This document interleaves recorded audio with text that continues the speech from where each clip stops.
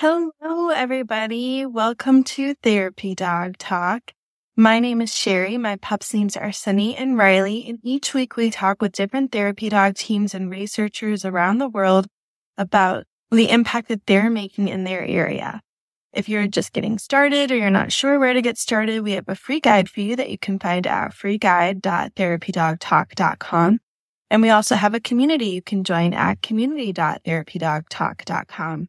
I am really excited to have Nicole Selby join us today, and I see her in the room, so we'll get her in here. Hi. Hello. How are you? I'm good. How are you? I'm good. So, Nicole, for those who don't know you, would you like to introduce yourself and your pup? Absolutely. My name is Nicole Selby. I am a wearer of many hats. So I have been involved with therapy dogs since I got my very own first dog of my own that was not my family's dog. That was when I was a teenager, and I had trained him to be a search and rescue dog and then was looking for something else to do with him as well as that. And I found therapy dog work and we just fell in love with it.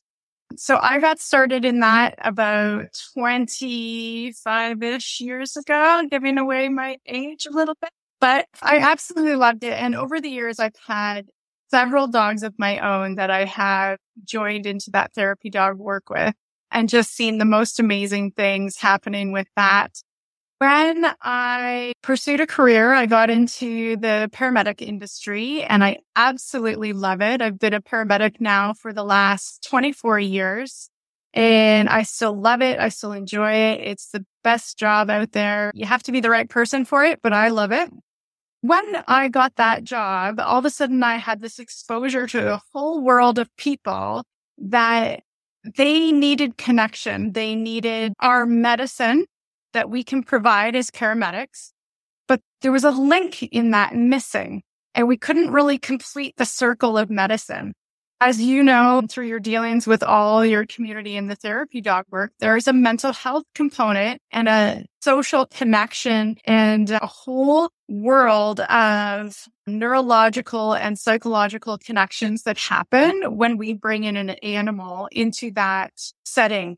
And so for me, trying to figure out how we could bring those two things together was something that has been a passion of mine for a really long time.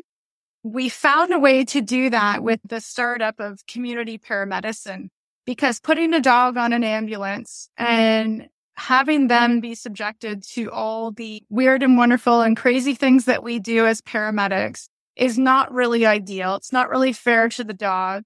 We don't have a way of protecting them well from all the safety hazards that we are exposed to. Humans can use PPE, personal protective equipment. It's very hard to do that with a dog effectively and not have them look like a space alien and have zero connection with that human that they're trying to now work with. So that was another thing that I was really excited to be able to figure out how to get that started. And then over the years, I've always worked with specially abled people and neurodiverse people. And I absolutely love working with people who are unique and have these really amazing ways of viewing the world and experiencing the world. One of my really fun things working with dogs and that community is that dogs are so pure. They're so focused on the person inside and they don't see any of those differences. And it is the most wholesome and heartwarming thing.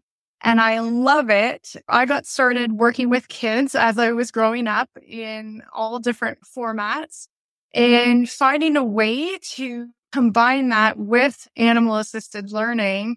We started my organization, Pages, Pens, and Paws, which is a children's literacy foundation, and it's specifically working with the animal-assisted connections and literacy learning. And it is the most fun thing ever. Yeah, so that's a little about me in a nutshell. There's lots more. Sure, we don't have time to cover all of it. So I'll let you take the reins back and tell me what you want to know. Yeah. Well, I think there's one hat you missed in there, which is how I came to know of you, which is that you're also an author. Yes, I kind of fell into that one. therapy dog work really took a hit during COVID because everything was so socially restricted and physically restricted that finding a way to connect with people really became important. And I knew that we had all these amazing stories of things that had happened with the therapy dog teams over the years. And I really wanted to put those into a story format. Had no idea how to do it. Hadn't written a book before. And one day I come into contact with a couple of ladies that had written books, had some experience, and I mentioned my idea that I'd love to make these stories. How do I do it? How do I get started? And they put me in touch with a very special publisher, Pandemonium Publishing, who is just the most amazing company to work with. And they recognized the vision. They recognized what these stories were for, which was to talk about what therapy dog work is, how it happens, how it works, how it benefits people, and the special things that are happening, but in the perspective that a child can understand it. So it was really, really exciting and fun to begin that process with Pandemonium. And now the first 2 books in the series are out, and we use those in our Pages, Pens, and Paws programming, as well as a whole host of literacy content that my team of professionals helps us create. And we bring that to the schools and libraries and anywhere that we're hosting one of these events. Well, that's very cool. I know when I collaborated with Katie Barron on a list of books to share as therapy dog teams, Moxie Makes a Difference, one of your books, was one of her recommendations. So I think how we first got connected. Yeah, it's a small world out there, amazingly. Yeah. Neil says he made a movie over COVID about his therapy dog. He wrote a book. He loves your passion. Don't just do pet therapy, you live it. So absolutely do. It's literally infiltrated every aspect of my life, which is complicated and fun and amazing all at once. Luckily, I'm well used to multitasks and can handle all these different directions that I have to go and plan for and operate under it all at any given time. I love it. Nicole, do you have a dog of your own these days? I do have a dog of my own. Her name is Mika. She's a 7-year-old Weimaraner, and she is an amazing dog. She had an unfortunate past where we were out walking, just a regular walk around town, and we had a loose dog come and attacked her from behind. So she never saw it coming. And the dog just came and grabbed onto her. So unfortunately, she's left with a lot of anxiety, and we call her our PTSD dog. It took us a long time to get her comfortable just to go for a walk again. So yeah, so it's unfortunate because she really has a lot of great tendencies, and I think she would have made an excellent working dog, but it's not in her cards anymore, and that's okay. And it's important for us to recognize which dogs might have that potential and which ones don't. We love them all the same. So that's my own personal dog. And then also living with us, I have Nicole Tanner, who is our full-time facility dog that works with me as his full-time partner in the paramedic program. And he lives with us. He is owned and works under the paramedic services. And he is part of the Autism Dog Services service dog organization. He was provided by them. So that was his job placement, where he was placed when he successfully finished the program. And he has just been an excellent addition to where we started with the paramedics on a pilot project with 3 dogs from the community, which kudos to those dogs who came from the community because they were just living their life. And then all of a sudden they got tried out for this brand new program, and they absolutely have excelled. So a lot of training and time went into that to make sure that they were ready for the job.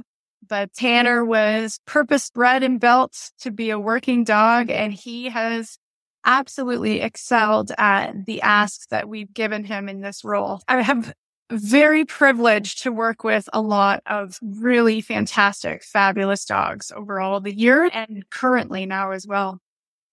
Yeah. And I know you alluded to it, but for those who aren't familiar, can you explain the difference between a facility dog and a therapy dog?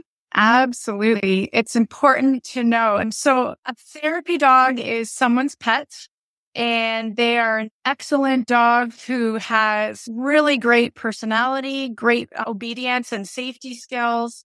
They have a personality that is happy and wants to engage with other people. And lots of times people say, I have the best dog. They're so amazing and they would be so perfect for this. And sometimes when they try out, they find out, okay, my dog really loves to provide those therapy dog services for me and my family.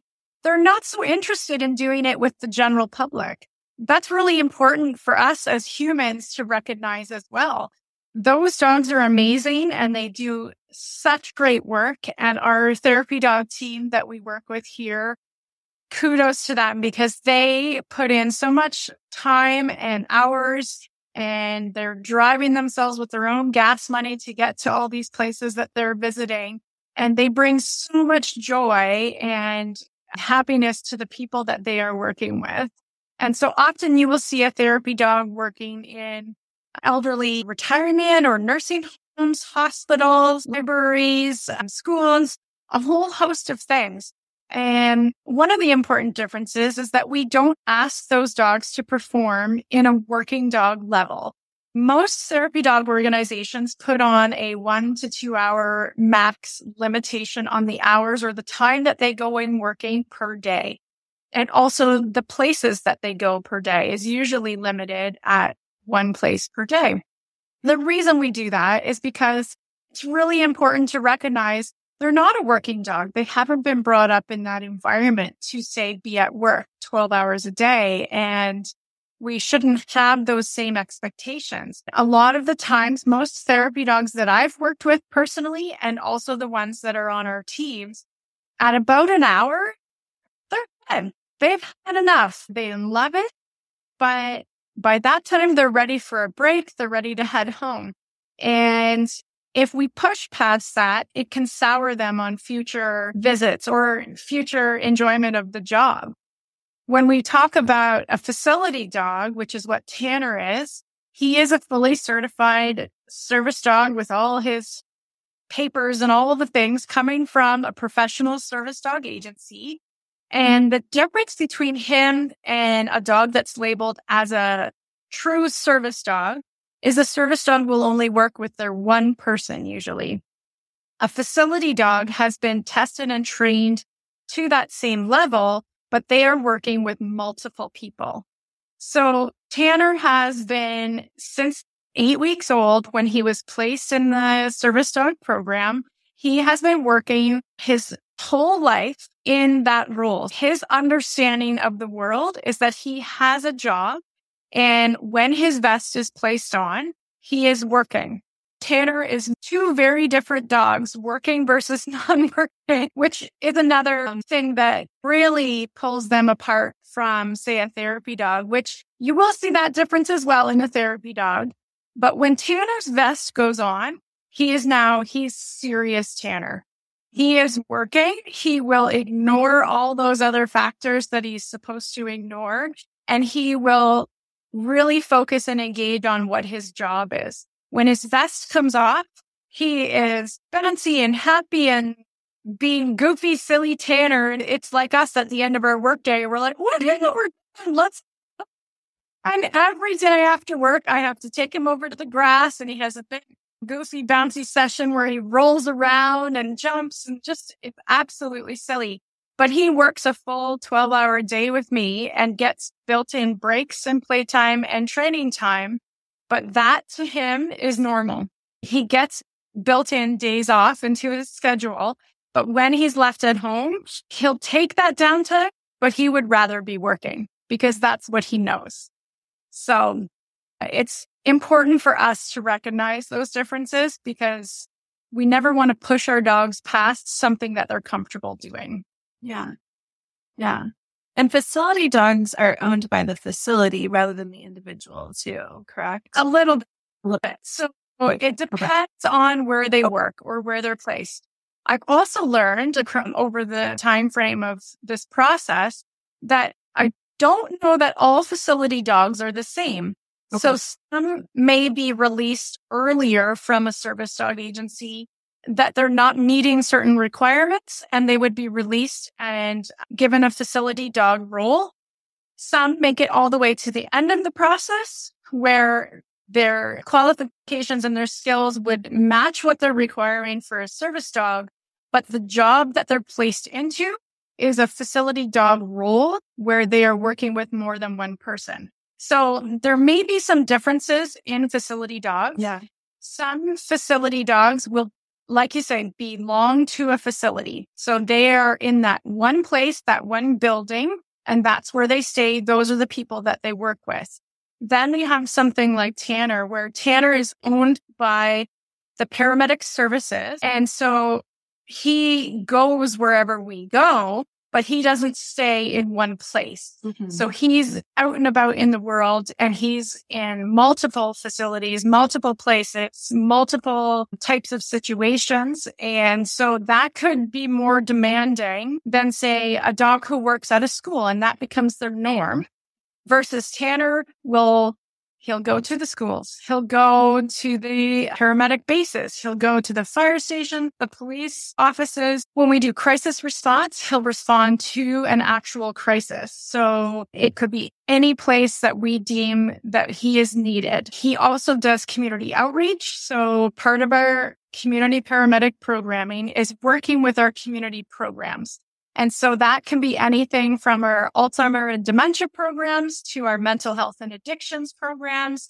So our circumstances really are different depending on what we're scheduled to do that day and what things might come up during the day that we have to respond to.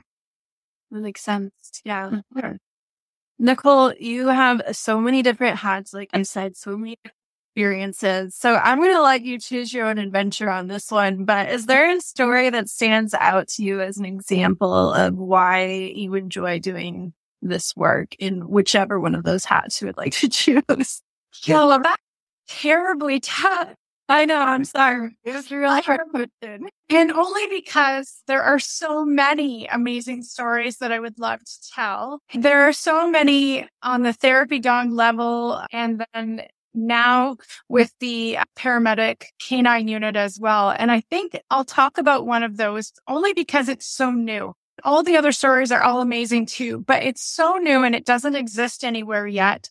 So we are the first ones to implement a fully integrated canine unit under the paramedic services. So the police services have that. The fire services have that.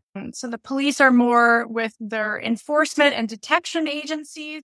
Firefighting services have that a lot in their detection agencies, so your arson dogs, things like that. With paramedics, this has never existed. So we have seen things like station dogs or support dogs for the staff, but we've never seen a forward-facing canine unit that actually works with the public and with the patients and the programs that we have in place already. It's really exciting because it is a new tool, a new thing that we can use in modern medicine to actually help our medicine work better. That's really exciting because advancements in medicine are very slow to take place. If I can give you an example, when insulin was first discovered and proven to work, it took 10 years for it to be put into the mainstream medical community. That means a family doctor would not be prescribing insulin until 10 years after it had actually been proven to work. So when we talk about advancements in the medical community, it's really exciting to find a new one that works, that is full in its theories and applications. It's complicated in its logistics to get it up and running and working, but the application of it is somewhat simple. And how that works is through the interaction with a dog, you suddenly change the neurological responses that are happening, the chemical responses that are happening in your body, and your new pathways are being opened and changed that allow your body to accept medical intervention in different ways. So for instance, we have a patient that we work with who has had a combination of stroke history and dementia history. Through that, the staff and family were unable to reach this person. They couldn't get to them, meaning that everything that they would try to do to bring this person out of being locked inside their head, they couldn't get any response. They would try physical therapy to get their body up and moving. And again, no response. And so this becomes a person that you would see in a nursing home that is locked in.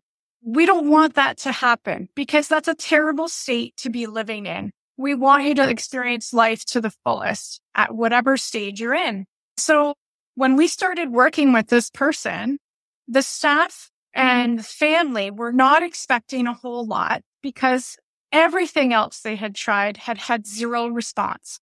We came and we approached this person, and unbelievably, the person sat up in their wheelchair. They reached for the dog and they started petting the dog.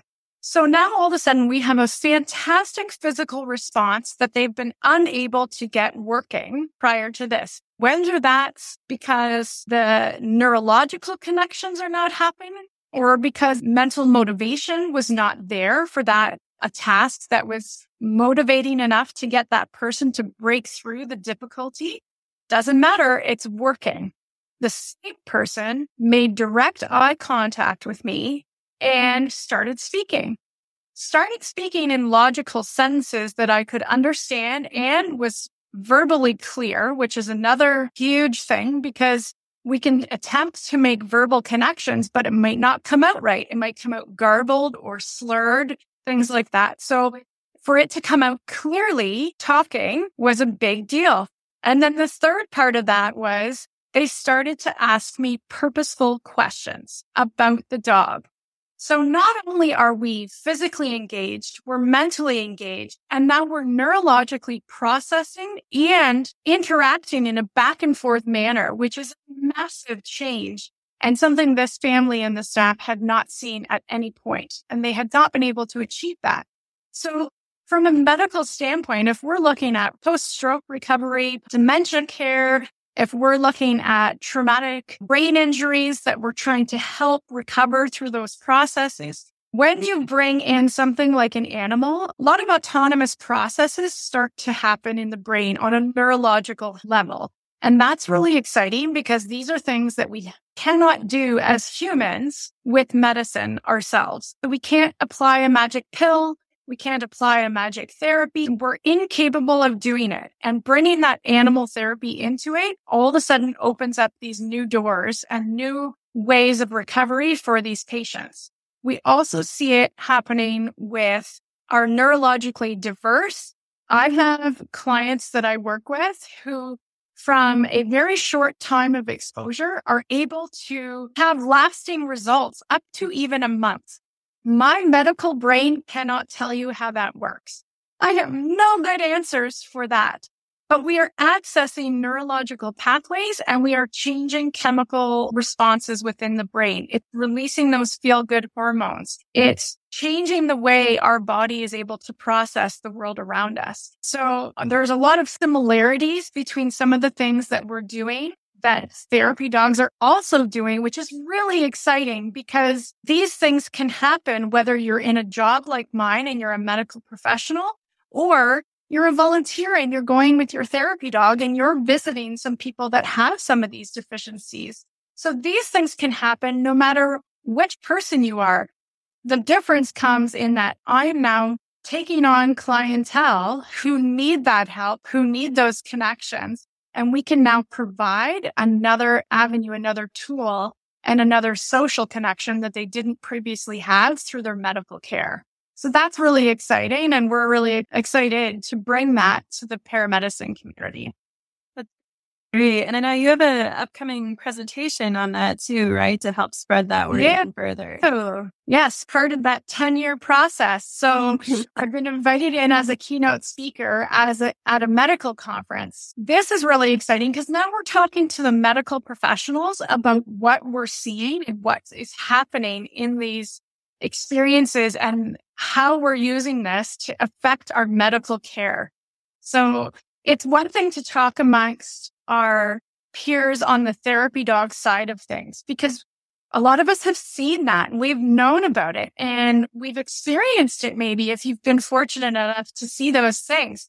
But to bring it into the medical world and actually be able to apply it under the same standards and regulations that we expect from a medical standpoint under a professional career. If we're talking about the Ministry of Health, for instance, very stringent rules and guidelines. And we want to make sure that if we're bringing something into the medical community, that it's being handled and treated in the same fashion as anything else that we would bring in as a medical tool and be applied to this job. So that's really exciting to be able to be leading that change coming into the medical world.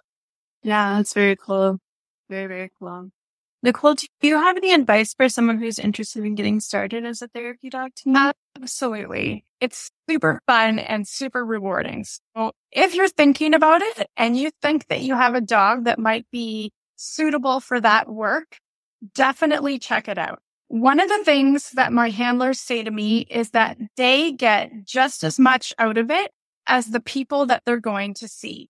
So it is the most rewarding thing that you can be doing. And you're giving back, giving joy, you're giving love, and you're giving purpose to a lot of these people that you're seeing. So that's really exciting as a handler, such a rewarding thing to do. When you're looking at your dog and how to prepare them for something like that, I would say absolutely start as a puppy.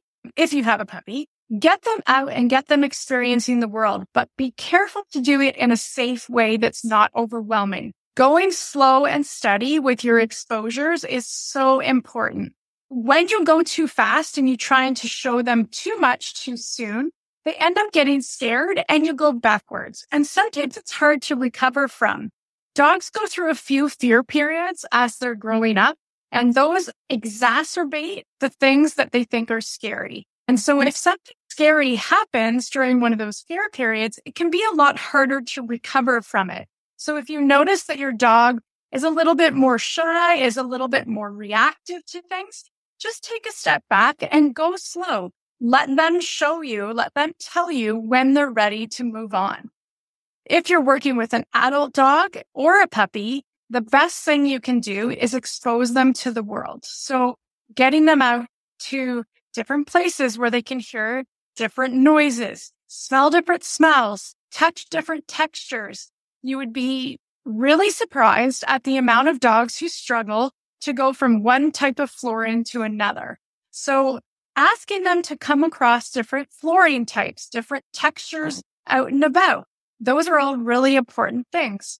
If you have access to an elevator, get them used to it early. Elevators can be a bit tricky. Some take to it right away with no problem, and others, it's a really big, scary issue for them. If your dog is capable of doing stairs, that's great, but maybe they're not. So an elevator can be a really great tool to find access to in a dog-friendly place that you can use to help them get used to that.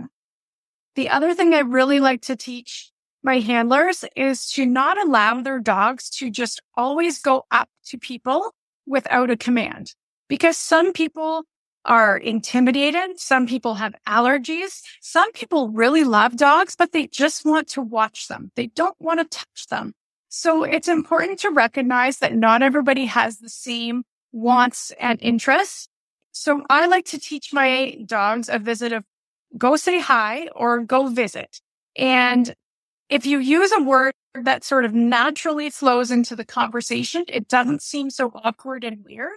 So I like the go say hi or go visit also works. It depends on the situation. And that's a really nice one because they will stand at your side and wait until you say go say. And then they know, okay, that's it. I've been given the command to jump in and go say hello. Another one is always teach your dog. If you're going to allow your dog to receive treats, always teach your dog to take it on an open, flat hand. This is what I mean by open, flat, and not this. People instinctively want to give your dog a treat this way, and this is too hard for teeth to just kind of take a little extra nibble. Some dogs are incredibly gentle. Some start off gentle and then they get a little excited and it's just a little too nibbly. So always teach your dog to wait for an open hand. What else can I tell you? There's so much. I also like to teach my dogs some sort of command of yes to engage and also to hold.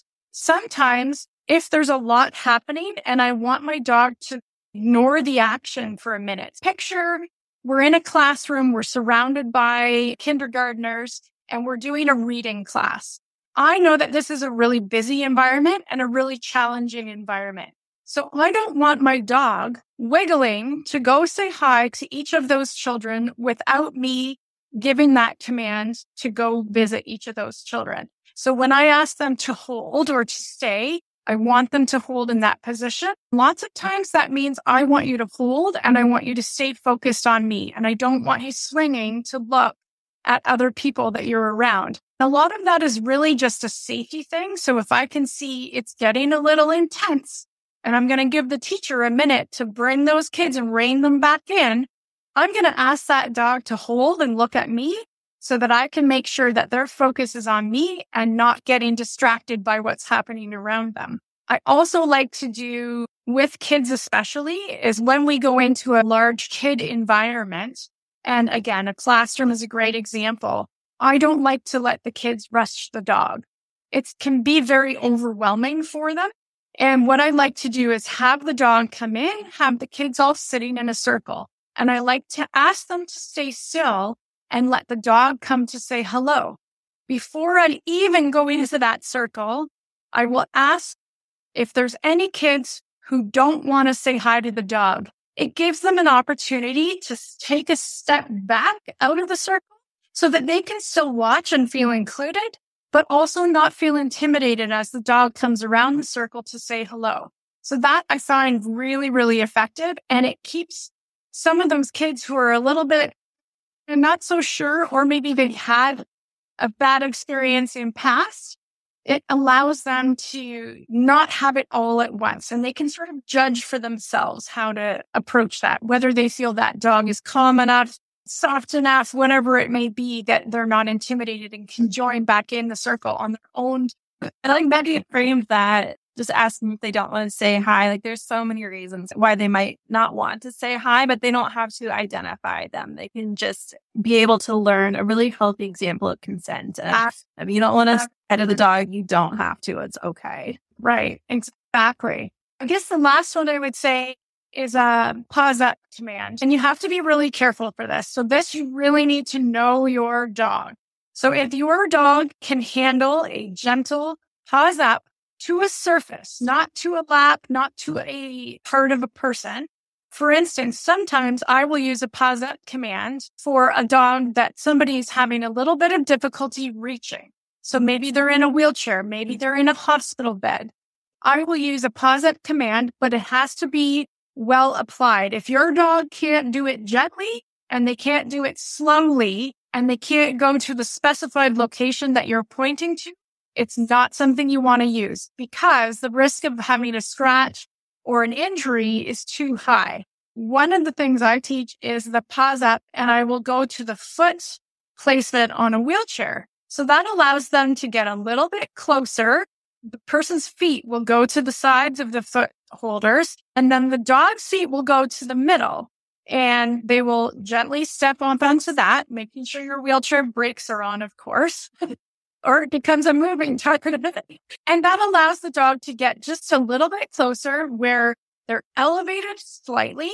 And also now their chest is kind of at that person's knees and their head is now able to go to the person's lap. So it's a safe and gentle way of getting a little bit closer because sometimes you may not be able to get to the side, or sometimes they can't move to the side, or sometimes they can't see to the side. So knowing your dog's strengths and weaknesses is really important. And also the people that you're working with, find a way to help them have the best experience that they can with your dog when you're visiting. Definitely. Thank you for that. Bubble Snow and Sky loved your story you shared, by the way. And Snow said that you're just full of really good advice. I could go on for days. I bet you could. And I would love to hear it. Where can people find you and Tanner if they want to follow your journey or the work that you're doing? Absolutely. So my personal Instagram that Tanner and I work off of is K9, K, the letter K, and then the number 9.medic.cp. So that stands for K9 Medic and Community Paramedicine. So that's where I post most of my stuff that we're up to with Tanner. I also have another dog that I get to work with who's also equally amazing, and his name is Ruger. So I'm really fortunate to have two awesome dogs to work with, and that's where you can find us. My literacy organization is under pages.pens.pos. And so those are the two places that you can best find me. Awesome. Well, thank you so much, Nicole. I really appreciate you taking the time today. Absolutely. I thoroughly enjoyed it. I'd love to meet up another time. All right. Sounds good. Have a great day. Take care. Bye-bye. Bye.